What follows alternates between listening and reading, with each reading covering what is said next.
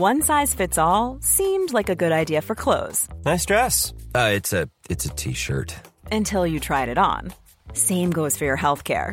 That's why United Healthcare offers a variety of flexible, budget-friendly coverage for medical, vision, dental, and more. So whether you're between jobs, coming off a parent's plan, or even missed open enrollment, you can find the plan that fits you best. Find out more about United Healthcare coverage at uh1.com. That's uh1.com. When you need mealtime inspiration, it's worth shopping Kroger, where you'll find over 30,000 mouth-watering choices that excite your inner foodie. And no matter what tasty choice you make, you'll enjoy our everyday low prices, plus extra ways to save, like digital coupons worth over $600 each week. You can also save up to $1 off per gallon at the pump with fuel points. More savings and more inspiring flavors make shopping Kroger worth it every time. Kroger, fresh for everyone. Fuel restrictions apply.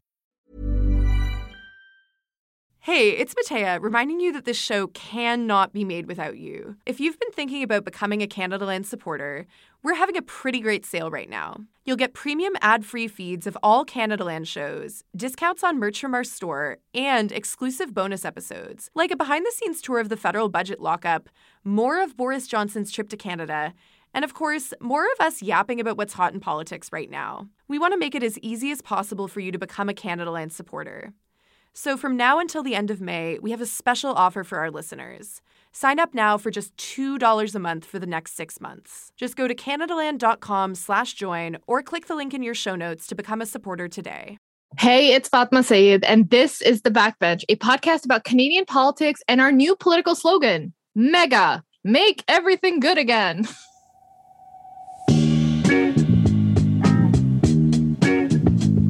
Today, what the F is up with political leadership and why does it seem to suck? And a provincial bid for immigration autonomy from an institution with a 2.7 million applicant backlog. Guys, that's a lot of people. Joining me this week, after way too long of a hiatus, Jaskiran Sandhu, who is now running for Brampton City Council in Ward 7 and 8. We missed you, man. Yeah, but I'm connecting with the voters on the ground. You love the voters more than us? Is that what you're saying? Look, I'm here because of the residents of this fine city. Riley Yesno, our beloved public speaker, academic, researcher, and writer at U of T PhD candidate. Hello. Hello. And our eyes and ears in the East Coast, Drew Brown, editor-in-chief of The Independent. Welcome back. It is lovely to be here. Let's get into it.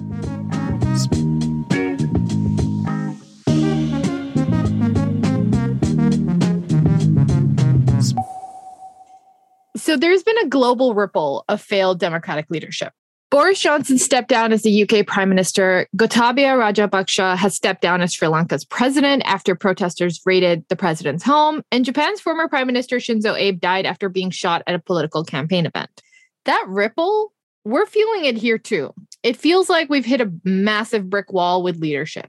Political parties are jumping from one candidate to the next, hoping that someone will stick. But surprise, nothing is sticking. We're supposed to look to our political infrastructure for stability, but our Canadian leadership feels hollow. No matter what side of the political spectrum you fall on, chances are that you feel the same way, like our leadership is disconnected, asleep at the wheel at a time when we really, really, really need them. I've been looking for inspiration in the political landscape for a while, and well, can someone tell me what rock it's hiding under? Because I really would like to know. Take the Conservative Party, for example. Since the beginning of their leadership race, they've been taking shots at each other. Like, our Conservative politicians are literally subtweeting each other. Just last Wednesday, we had a Conservative leadership debate where only 3/5 of the candidates showed up. And it's not just the Conservatives who can't seem to get their leadership in check. Elizabeth May is back. After a few years of rejecting the idea of a return, she's back after a few years of Green Party infighting, internal chaos, during and after the departure of previous Green Party leader Annamie Paul. And if you're confused about all of this, so am I. And then there's the Liberals and NDP. Jagmeet Singh was made leader in a wave of love and courage, but I don't know if he's proven himself as an effective opposition leader. And Justin Trudeau and his cohort, well, they talk a big game, but how much have they actually delivered? So politics continues to be a big roller coaster, and maybe it's not the answer. Maybe we're looking for leadership in all the wrong places, and that's what I want to talk to all of you about. Jessica, why does it seem like Canadian political leadership is struggling to meet this very chaotic moment? What's that saying that everyone loves dropping once in a while? May you not live in interesting times. And I think for a lot of our political brass and leadership who cut their teeth and built their credentials came up during, more or less uninteresting times. And then they find themselves within COVID and, the general, let's say, populist movements. There's a lot of things going on around the world, a lot of different pressures, and they weren't necessarily trained for this. And it's showing. And so you're seeing a fall of the old guard of sorts. I think a perfect example is actually like Jason Kenney. Like there was a point in time where people thought Jason Kenney was invincible. This guy was an inevitable prime minister of this country. Probably one day will be general secretary of the United Nations. Like this guy couldn't be stopped. Like there's a certain point where the ceiling is just way too high and the guy will keep going. The point being, though, even he fell. And so everyone is vulnerable. You mentioned Jagmeet Singh. He came in as the hip and cool guy. But now all the young folks are moving away from the NDP. If you look at, recent polling, it's just anything that these guys did to get to the point where they are now is no longer relevant. And not everyone has evolved with the times. I guess what kind of evolution do we need to bridge from there to here where we are now? Riley? I'll solve the problem of do it. That's what we're talking. Failed leadership. I was thinking about this. First of all, I really agree. Not to say that there weren't problems in other periods where like leaders had to be leading, but that there was at least, I feel like, some bit of a handbook there or a guideline of being like, oh yeah, you do these things, you'll get these things. And then it was like, oh, we're in the midst of many apocalypses at once, and all handbooks fell to the wayside.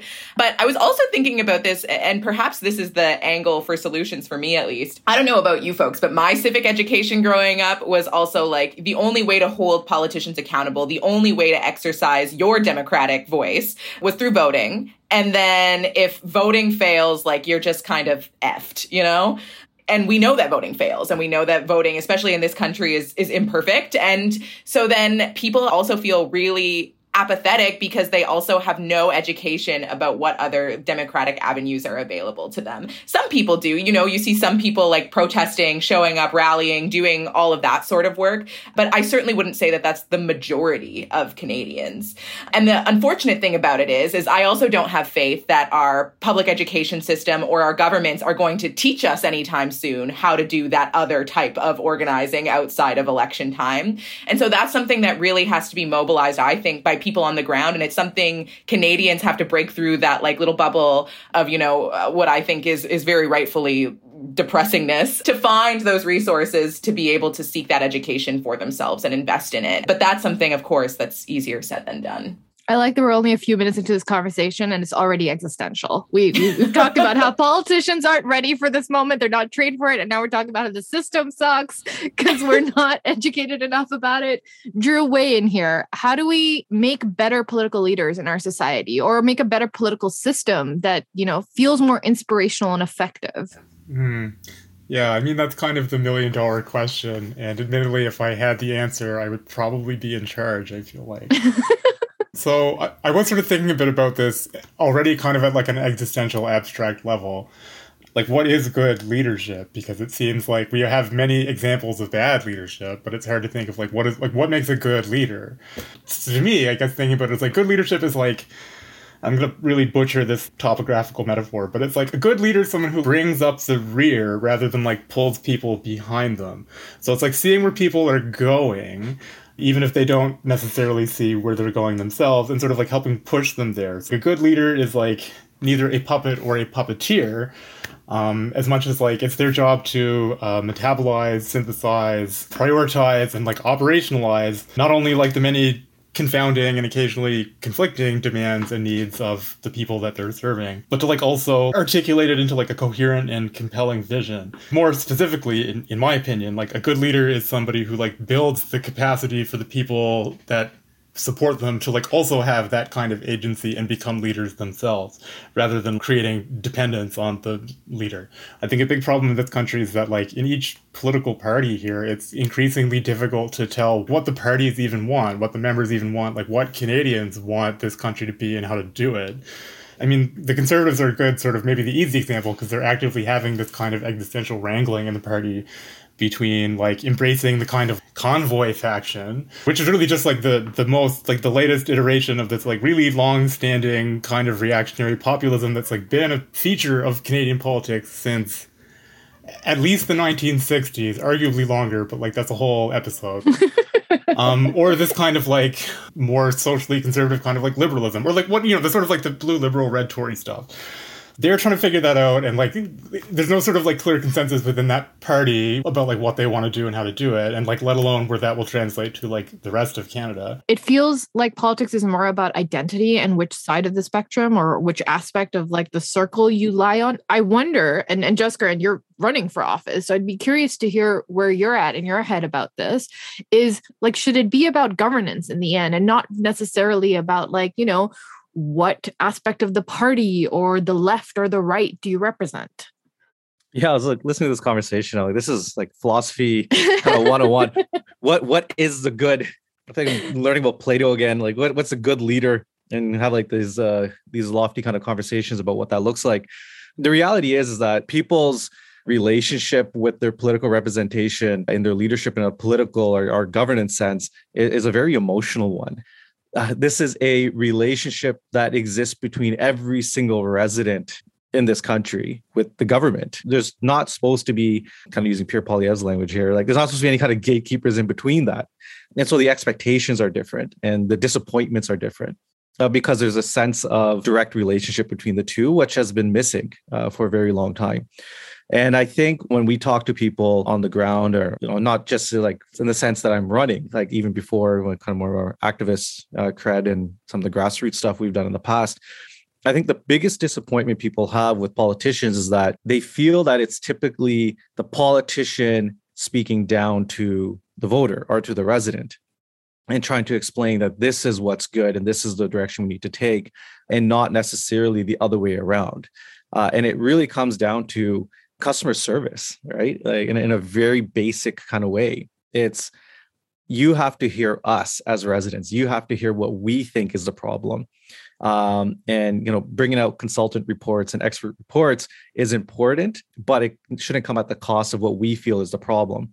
For example, like Pierre Poilievre does very well. He's popular for a reason, is because he's kind of tapped into that angst and makes it seem at least that he's speaking on behalf of folks that are disenfranchised or folks that feel like they're not being listened to or heard. We spoke about the convoy, which is in many ways and in shapes and forms, incredibly problematic elements involved in a lot of that. But again, there was a polling done during the height of the convoy, which I think was like 30% of folks align with some form or another of the message from the convoy. And so it's not necessarily as fringe as people like to think it is. People are complex. People do not necessarily think on party lines, but that doesn't mean identity politics is not a part of, the fabric of this very nation from day one. People like to think it's folks that, look like me, from minority communities that play identity politics. Identity politics has been the bread and butter of the way this country has operated from its very start, and it continues to be that way. And so you can't strip that away from people and kind of how they see themselves and their place in the world. But where politicians fail is that people do not feel that they're being heard or listened to, and that they're actually being spoken to instead. And that really, really irks just your regular folks that are trying to just survive every day. But in these increasingly divisive times, and I know I'm being broad, but that's how else would you describe it, right? Maybe good political leadership should be just being able to navigate those heightened emotions and being above it and providing a solution. And I know that sounds idealistic and very West Wing of me, but shouldn't that be the case, Riley? Like if we're really going to come down to actionable items on how political leadership can improve and be better prepared for the future of these times, because the problems aren't going to go away, shouldn't that be the thought process? Yeah, I mean, I guess in an ideal world, for sure. I think tapping into that anger bit, though, like that anger comes from a place of urgency for people, right? Like what spurs that sense of urgency actionably might be different from person to person, but it's still this very much like, oh my God, we need answers. Oh my gosh, we need help. And I'm mad that you're not doing it. Maybe this other person will do it. And it feels very desperate and reactive in terms of the things from people on the ground. And I think that politicians know that, or at least the consultants that they respond to know that.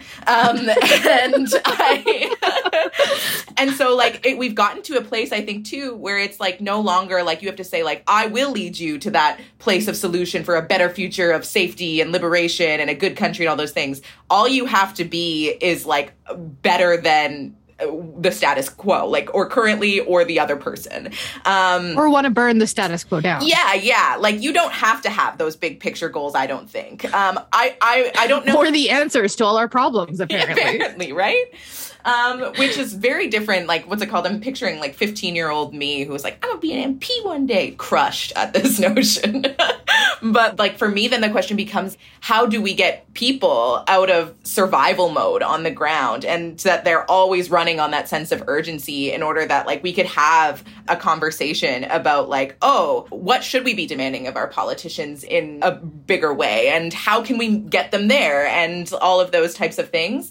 And as we are in many apocalypses, to get people out of survival mode is harder and harder and harder. And I feel like I said this a bit in my first answer, but like, I feel like the grassroots is increasingly like our only hope.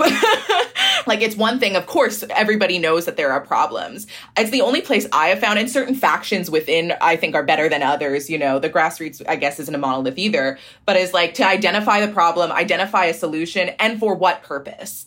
I think that has been really uplifting to me. Like, it's the only spaces I've had where people articulated, no, this is our dream of what we want our communities to look like and our futures to look like and all of those things. And like working backwards from that point is not something I think we're doing at the highest institutional level.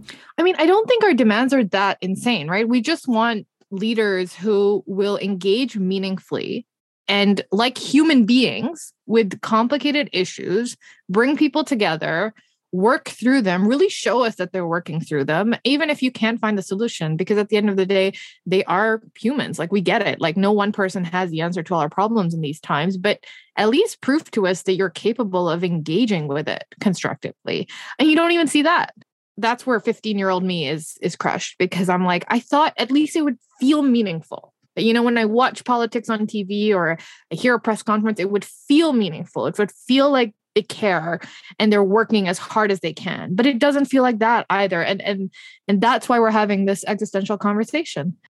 Yeah, look, if I could just chime in here quickly, because I think Riley brought a good point up, and that the grassroots and kind of like third-party advocacy is unfortunately probably the most robust and effective democratic tool we have.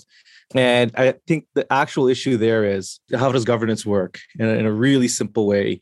You know, you have your bureaucracy, you have your administration, which is kind of dealing with your day-to-day functioning and ensuring things are getting done, government is operating, services are being rendered, you know, the reports are being written, and analysis is being done, you know, they're responding to inquiries from committees and from politicians and what have you. The break, though, is that the politicians kind of forget, and our political leaders forget what their role is in that equation.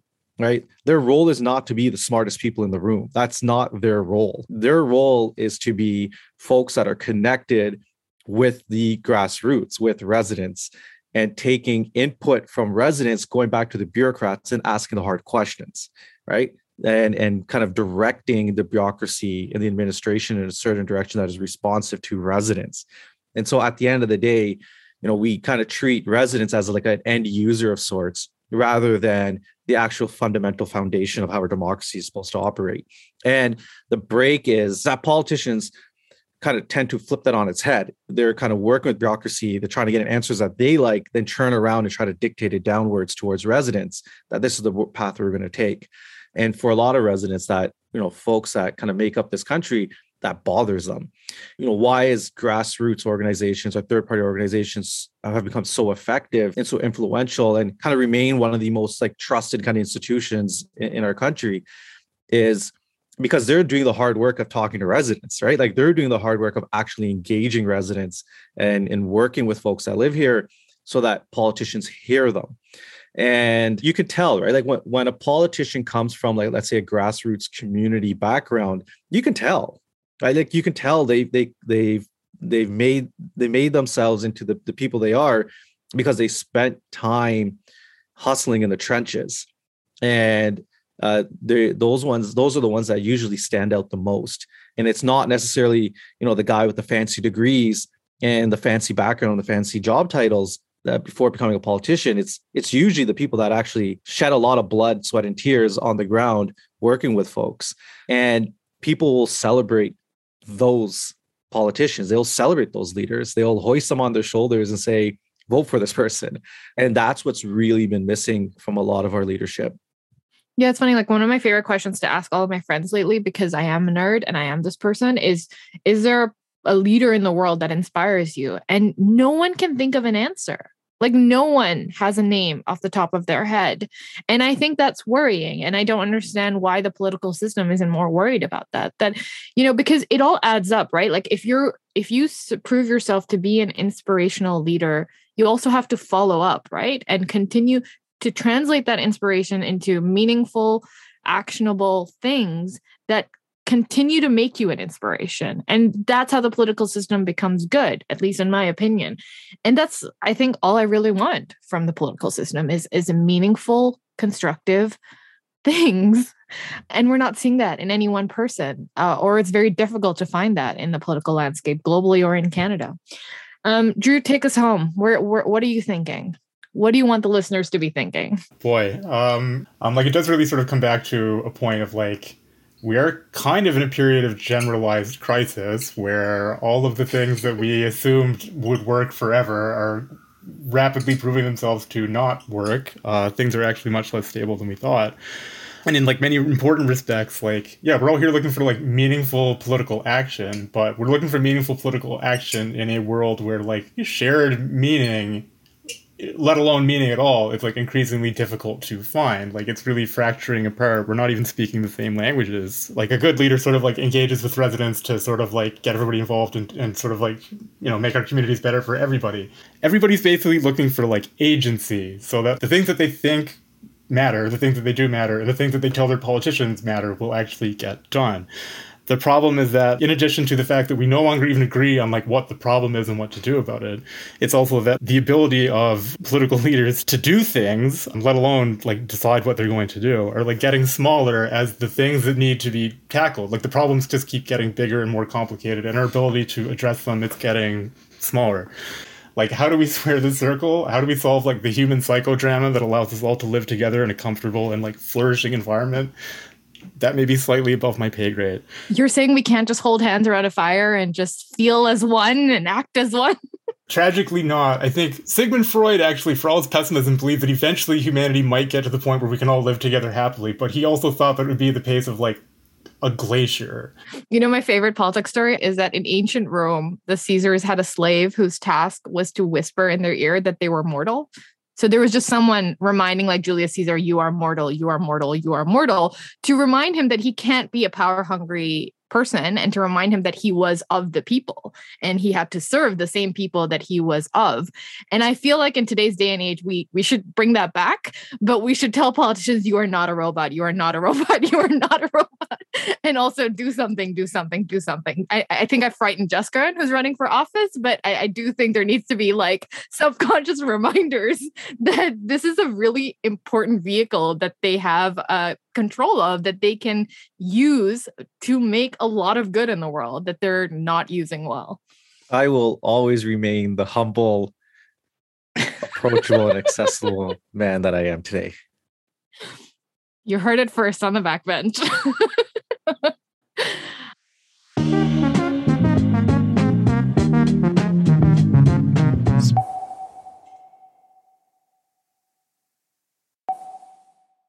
Madam Speaker, I have a point of order. What is your point of order, Riley? The world's on fire. My point of order is that climate change is scary. I'm like, I don't know about where big if true, Riley. Big if true. I don't know where everybody is. It's so hot. It's so hot. Newfoundland's on fire. And then somebody said something to me that like shook me to my core the other day. They were like, oh, I was complaining about the heat, and they were like, oh, well, this is probably the coldest summer you're going to have for the rest of your life. And I was like, oh, had a moment, So I just can't think about much else. That's my point of order. I hope that, can we fix that? Listen, not a point of order, but politicians, if you're listening, climate action now, maybe? Now, like yesterday? Right this second? We're just waiting and sweating out here. Madam Speaker, a point of order. What is your point of order, Justgren? Can we talk about how terrible hockey culture is in this country and the necessary reckoning that is required to have a hard restart on it? Just recently, Hockey Canada has been under the spotlight for sexual assault scandals that have been long-standing and kind of pushed aside and cast aside for far too long. And it just speaks to what is something that we as a country uphold as like a core part of our cultural identity is in need of, again, a hard reckoning. Not a point of order, but why can't things it shouldn't be this hard. Just make everything good again. Mega, make everything good again. Mega. Make everything good again. I'm writing that down as we speak. You're welcome, Justgren. I want full credit. That's $1 million slogan. Spoken like a true politician. Came up on that on my own. All right, Drew, what do you got? I want to caveat this by saying that I spent the last 3 weeks totally immersed in writing coverage of like a lesbian convention that happened in rural Newfoundland like 3 weeks ago. And it was amazing. And it's the only thing I've been focused on because I try to get all these articles out there, like 13,000 words across 3 pieces. It's been like totally all consuming to the point that I literally have only vaguely paid attention to like anything else like around me. Like to the point that like I found out that Newfoundland was on fire yesterday and I live here. And it's my job to cover the news. So, all this to say, that's the only thing I can really tell you about what's happening in rural Newfoundland right now, which was a month ago, there was a really wonderful, like, queer homecoming in, like, a town called Broadcove, which was invaded by lesbians 30 years ago. And, like, it just writes itself. It's incredible. I'm going to offer a solution to Justgren's problem through my point of order. So, Madam Speaker, I have a point of order. What is your point of order, Drew? Maybe, since hockey culture may not be fixable, we should all just pivot to baseball. Because I started watching the Jays this summer, and that shit slaps. Like, baseball rocks, actually. And I'm really upset that people have been keeping this from me for, like, my whole life. Because, like, it's wicked to just sit down and watch, like, Vladdy hit dingers. Like, that is amazing. Why are we not talking more about this as a country? Not a point of order, but I have a 2-part response. Number one, thank you for another sports heavy and climate heavy point of order section on the back bench. And number 2, honestly, we focus on the wrong sports in this country. Like football and baseball is where it's at. Like, can we just get it together and focus on the right sports? Thank you.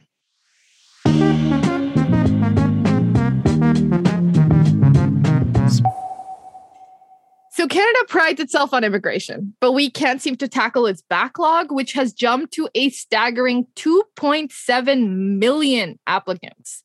That number has nearly doubled over the past year and nearly tripled since the start of the pandemic. This backlog is devastating for many people hoping to come to Canada for safety and to build a better life. For example, the Canada-Ukraine Authorization for Emergency Travel, which Canada introduced in March to provide Ukrainians with the opportunity to relocate, has received 362,664 applications since March 17, causing its backlog to swell. Meanwhile, over 105 Iranians say their dream of coming to Canada was erased just to clear a processing backlog. And the federal government is no longer taking new referrals for the special immigration program for Afghans who were previously employed by the Canadian Armed Forces or government. Besides the fact that they're less than halfway to their goal of bringing in 40,000 Afghans to Canada. All of this is happening amid a nationwide labor shortage, and several provincial immigration ministers say they want more control over the immigration process. Ministers from Ontario, Alberta, Saskatchewan, and Manitoba called for the ability to select more immigrants with the skills they needed the most. According to the letter, the provinces say they know their local economies best and can choose newcomers to Canada who have the, quote, greatest chance of success. The provinces do actually have a constitutional right to request more control. Our constitution outlines how the federal government has control over immigrant admissions, but it still defines immigration as one of the few policy areas in Canada that is under the shared federal-provincial control. Now, the Immigration and Refugee Protection Act also mandates that the federal government works closely with provinces and territories to support regional, economic, and social objectives. The province of Quebec has its own immigration department since 1968, so this is not an unprecedented ask, but is it good or reasonable? Experts like David Chalk, an immigration lawyer in Montreal, projects that shifting immigration authority to the provinces would mean large infrastructure changes and new problems like even longer processing times and increased costs for applicants. And these are the problems the current Quebec model already faces. Quebec permanent residency applicants have to pay $900 on top of federal processing fees, for example. So I guess the big question is, Drew, what are your first impressions of this proposal? As a true Libra, my first impression is, well, I can definitely see both sides of this. There are definitely pros and cons. I know it's I'm mostly familiar, I'm mostly familiar with the Newfoundland Labrador context, so that's the one that I can speak to. I know that vastly scaling up immigration numbers is a very high priority for this government. They take it very seriously, and they have also been pushing for more control. I mean, the Premier's sort of gone on record saying, he would like the provincial government here to function basically as the fancy immigration lawyer that you call to get all the stuff done really fast. They want to streamline this as much as possible, make it as easy as possible for people to come here. And it seems so far to have been working in that the numbers have gone up. But at the same time, it does make me a little wary when I start thinking about, okay, the provinces want to start picking and choosing where people are coming from that fit well with the right skills, because if you're thinking a state here, you don't think of immigrants or refugees as human beings. You think of them as an economic engine, which is very much the way that the province here, and I would imagine elsewhere, thinks about it, which is where you start running into problems. There's also the point about it may become a more grueling process if it devolves to provincial control too far, because there is nothing that the provinces do that is better funded than anything the federal government does, and the federal government is not particularly well funded or well run in this area. Broadly speaking, I think it's more good than bad that the provinces want more people for more places to come here faster. This is less of a problem in bigger and more high functioning places in Canada, but in this province anyway, we're really good at getting people to come here. We're just really bad at getting them to stay, because then it becomes less of a question about how do we get immigrants, and more how do we just keep people here generally, which means you need social services, you need public transit, you need things for them to do, you need jobs. So, how do you make this a place that someone who has lived in a nicer part of the world may want to stay in? That's the big question. Drew, your truth as a Libra is the crux of the problem, right? It's between equal access and equal opportunity. And Jaskaran, will this provincial proposal to have more control facilitate that better than the system that we have currently, do you think? Well, I think the theory is that the more you localize decisions, the better and more responsive it is to local needs. That's the theory. I think by and large, for a lot of folks that are pro-immigration, and a lot of folks from communities that hail from, let's say, new Canadian communities, tend to think and feel that the federal Liberals have their best interest at heart. I don't know if they necessarily feel the same way when it comes to, let's say, the federal Conservatives. Now, that changes, obviously, when you get to the provincial level. I think it gets a little more complex and dynamic. But the status quo is just not working. I think we can all agree on that. The backlog is incredible. It's the number one thing people complain about in communities like the one I'm in right now. And it's an issue that's top of mind. And I think when you look at the labor shortage, that is a very real crisis, especially here in Ontario, especially in manufacturing hubs Peel that I'm in, or in and around the 905. There's a strong demand for labor that just doesn't exist, and it's very specific demands on labor, and so there is definitely a need. I think at the current pace where things are going, provinces at a proportional kind of rate, it's fairly small, how much of a say or how much ability they have to dictate the type of immigrants that they get into their communities. And again, you can contrast this with Quebec, which I believe it's almost 50% of the immigrants that are arriving to the province of Quebec has a hand in. So it's not fair to ask other provinces just hold back and no. It quite frankly just isn't. And so again, it kind of deals with that whole alienation that a lot of folks feel, including in the West, where most of these provinces that wrote to the minister hail from, that there are demands that need to be filled and that provinces should have a greater say. So I don't think it's unreasonable what's being asked. what is unreasonable currently is the backlog and the labor shortages we do face. I mean, if we've learned anything from the pandemic, it's that increasing bureaucracy basically slows things down rather than speeds them up. And Riley, I'm curious, like, do you think this is an effective way to navigate that? Boof. I mean, I'll just preface this by saying any policy analyst listening to me right now, this is going to be not helpful advice to you. But I will say that immigration is one of those policy sectors that like demoralizes me the least. So I find I actually know the least about it because nothing is more reminiscent to me or just so clear of Canada's ongoing like colonial evilness than, in the immigration sector, deciding who can come in, what education we think is valid, what kin is valid is just so much of Canada's colonialism in your face all the time. And so I find it particularly brutal, but also, and this is me like only theorizing. So again, in practice for the policy analysts, maybe this is not your part now. Can we decolonize now? Like no one is illegal on stolen land, like all of these things. I think that there is some, like, if we're looking perhaps longer term than just, should the provinces or the federal government, that in order to actually truly fix this problem, it comes down to like the colonial architecture of this place and where power resides and who is deemed valuable for what means.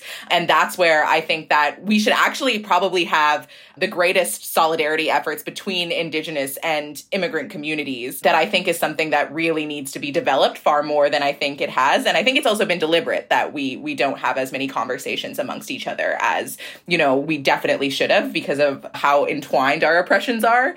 But all I can think about is that in a world where Indigenous people were authorities of their own jurisdictions, where they had their lands and their resources, I don't know a philosophy that I've learned from certainly my people, but also any other Indigenous people I've come across that would say that any of this is acceptable, that we get to deem who comes in or out, all of those sorts of things. So yeah, I don't know, maybe just a push to think about things also in a more grand way. I assume we all agree that we need to address the backlog before we even consider this, right? Like, will the provinces having more power address the backlog at all? Jessica, and you've worked in the immigration space longer than anyone here. Do you think that will help? I don't know. It doesn't seem like anyone's figured out how to get rid of the backlog other than like blanket canceling every application, like restarting everything again. And that sucks. And so there's obviously a need. There's obviously a demand. At this point, just throw more resources at it. It doesn't seem complicated to me that we just make this a bigger priority. And how much are we actually directing here funding wise to get it done? And so, the provinces and the feds can bicker amongst themselves over how this looks and what shape and form it takes and how they think they can solve the problems of both, yes, the backlog and the labor shortage. But we can't forget like the human cost that's involved with coming over here and starting anew and how much people risk for just the opportunity. There's no guarantees when they get here, just for the opportunity, how much they're risking. So the onus is on us to kind of figure that out. Make everything good again, including immigration. Yes. Yes.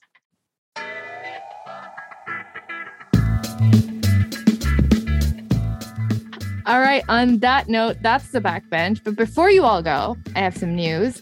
Next week will be my last episode as host of the backbench. I will have more mushy things to say, I'm sure, but I just wanted to put it out there. This has been the most fun. I love hanging out with you guys and learning from you and having deep existential, complicating conversations about politics. And I look forward to doing that in other places. And until then, where can the listeners of the backbench follow all of your works? Jessica? First things first, incredible travesty that you're leaving this show. They can find me at Jaskaran Sandhu _ on Twitter. Probably the easiest way to get me. Drew, where do people read this amazing story you've told us about today? It's very sorry to see you go. This has been quite wonderful and a lot of fun. So with the sentimentality out of the way, yes, anybody who would like to read a wonderful, immersive photo feature essay about the Come Home Queer Festival in rural Newfoundland can find it at theindependent.ca. And otherwise, they can find me on Twitter, where I'm at Drewfoundland, which is like Newfoundland, but with my name. And last but not least, Riley, where do people follow you? I also have to say that if I had known at this point this year and announced you're leaving, my point of order would have been that we're going to miss you. People can follow me on Twitter as well. I'm at Riley Yes No Maybe. I also have a podcast coming out in the next month or so called Red Surgeon. So if you want to hear me talk about conversations happening in and around Indigenous communities, Indigenous liberation movements, that's where you'll find me. If you have questions, concerns, rants, you can email the show backbench@canadaland.com. We're also on Twitter at BackbenchCast. You can find me on Twitter at Fatma B. Sayed. You can find my work at The Narwhal. This episode was produced by Noor Azrieh with additional production by Tristan Capacione. Our managing editor is Kieran Outhorn. Theme music is by Nathan Burley. Thanks for listening. See you in 2 weeks.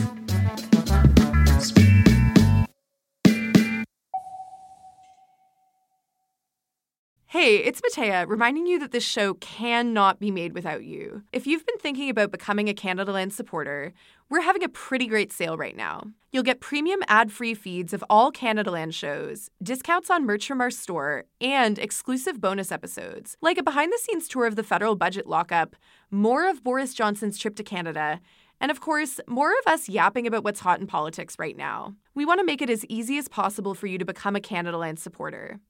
So from now until the end of May, we have a special offer for our listeners. Sign up now for just $2 a month for the next 6 months. Just go to canadaland.com/join or click the link in your show notes to become a supporter today.